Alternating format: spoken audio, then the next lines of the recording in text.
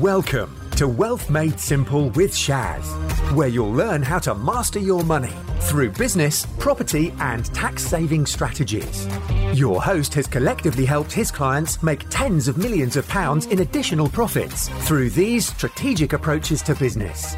Introducing Shaz Nawaz, an award-winning chartered accountant, property tax expert, entrepreneur, and property investor.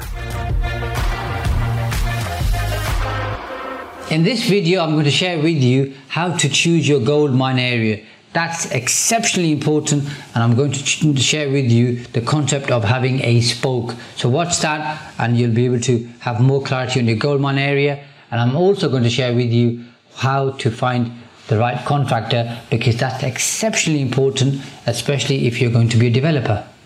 This is the third episode of Getting Started in Property.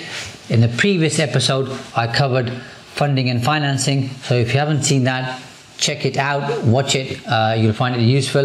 And as always, if you like the content, click like, click subscribe so we can keep you up to date with all the content, and post your comments, good, bad, indifferent. Any questions you've got, share those. Anything you want me to cover in particular, share that as well. If you give me a handle on what you want, then I'll do my best to cover that for you. But in this episode, I am going to look at choosing a location and also choosing a contractor. So I think location's very big. And the first thing I would say is think about your gold mine area. So your gold mine area is a particular radius from either where you are or where you want to be. So I'll just use Peterborough as an example. I'm in Peterborough. My gold mine area is within 60 miles of Peterborough. I'm comfortable traveling there. It would take me around about an hour. I don't mind being in the car for an hour to drive there and obviously drive back. And then what you do is just get a map, draw a circle, and then as you start buying properties, you kind of draw a spoke here, there, everywhere, like a wheel, and that's where you focused your attention. Now, of course, choosing your gold mine area depends. Number one, I say, is how far are you willing to travel.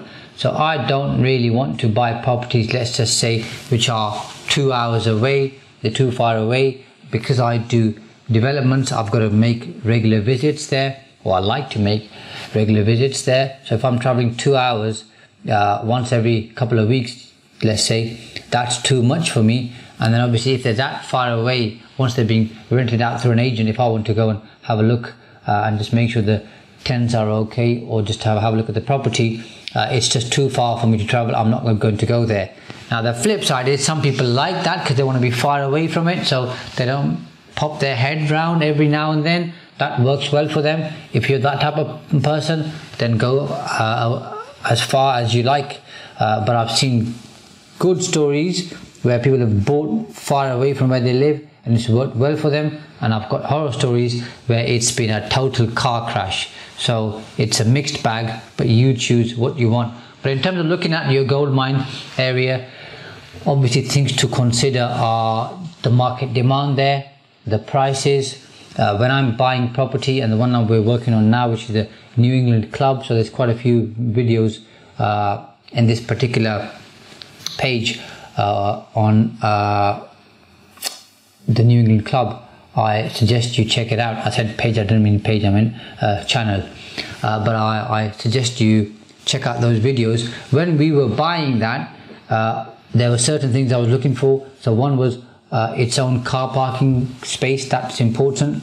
Another was I like to be near parks and green areas, because that is a good attraction for families, and we want to attract families because they are good tenants. So there's a park right opposite, so as soon as you come out the front door, there's a big park there because there's no houses opposite. That worked well. Bus routes, cycle routes, close to the train station. So the train station is, and I've walked it from there by the way, is about a 10 to 12 minute walk, if that, depending on how quick or slow you walk. That works well. There's quite a few schools nearby. There's a local high street, which is basically a 3 to 4 minute walk from there. There's places of worship, which are pretty much around the corner. There's 1, 2, 3, 4 different places of worship, or for 4 different faiths. So there's quite a bit there. So those are the things that I look out for, among other things, which encourage me to say, yeah, we should look at this particular deal seriously. Of course, the big thing obviously is, does the deal work? If the deal doesn't work, even if it's got all those amenities I've just shared with you, I'm not buying because the deal doesn't work. But once to make the deal work, these things form part of the calculation in my head at least. So I think you should be thinking about them very seriously, and obviously then looking at the end values too, because that's pretty important. Looking at what other developments are happening in the area or are due to happen, because that tells me a couple of things in terms of demand and supply, and also the confidence in that particular area. But also if there are other places on sale, I think if this works well, I could do other deals. I'd rather have 4 or 5 projects and properties in one particular area, so that when I'm there I can have a look at all of them and keep an eye on them, rather than having them scattered around. But with the spoke example I used with you earlier, you do end up traveling to different places.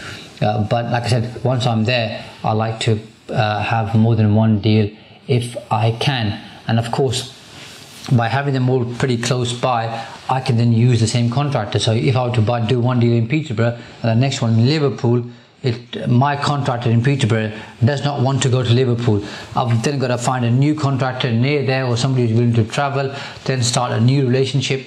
It's just too much upheaval, too much hard work. So keeping it all local works well for me in terms of my architect, my planning consultant, my contractors, my plumber, electrician. All of those are all close by, and it works very well for me. So I think you should be thinking about those things and thinking about what works well for you in terms of your gold mine area. Moving on from that, then obviously if you're a developer or you're looking to do flips and you need a contractor, make sure number one, you work with somebody who comes highly recommended, and secondly, they've done those types of jobs before. They can show you those jobs. Ideally, if they're working on one right now, which they should be if they're good, because they'll be busy, they should be able to show you that development, because they'll be working on it, and it's likely nobody's living in that development, so you can see the quality of the work, look at their portfolio, get testimonials from them, speak to one or two of those people to find out how good they are, ask them for their methodology in terms of how they work, and why you should give them the job. Don't just find the cheapest contractor or the first one that you come across, because that area in terms of working with contractors is a pretty sticky area, and I've got more nightmare stories about that from clients and people I know than about any other part of property. So make sure you take your time and choose the right contractor who's got the right experience, who's going to work with you. And it's not just one particular deal. You want to make the first deal work and then carry on working with them. So the incentive for them is, this isn't just a one-trick pony. This basically is, we're going to carry on working together for quite a while. So I'm using the same contractor as I have done on the last 2 or 3 projects, and he'll carry on working with me as long as he does what he's supposed to do. I pay him on time, everything works fine.